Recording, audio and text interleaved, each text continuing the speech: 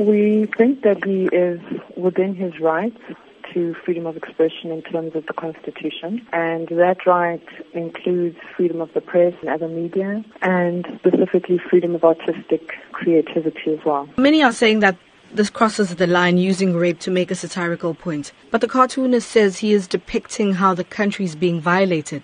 But is it a responsible way to do this? So we would look at the limitations to his right to freedom of expression or his right to express himself artistically or creatively in terms of what the limitations are in terms of the freedom of expression clause in the Constitution. So the right to freedom of expression excludes anything that is propaganda for war or any kind of expression that could be seen to incite imminent violence or be advocating hatred based on someone's race or ethnicity, gender, religion, and that also constitutes an incitement to cause harm. You say he's well within his right to post and express himself that way.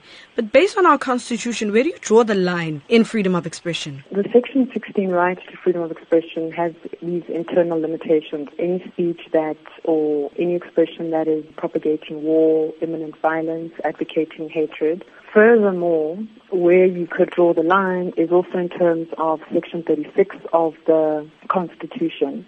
And if you're going to limit a particular right, you need to do so in terms of the limitation clause, which indicates that that limitation should be a reasonable and justifiable one. And how do you balance equality and freedom of expression? We would look to what the Constitution says to us in terms of balancing certain rights. So there isn't one that takes precedence over another. So you would have to look at then the general limitations in terms of Section 36 of the Constitution. What are some of the things that people should be mindful of when posting or commenting on social media regarding controversial topics such as these ones? The challenge is that the right to freedom of expression is a constitutionally protected right. So the parameters, if you wanted to draw any, would then be in terms of looking at any depiction or any expression in terms of, is it something that can be said to constitute propaganda for war?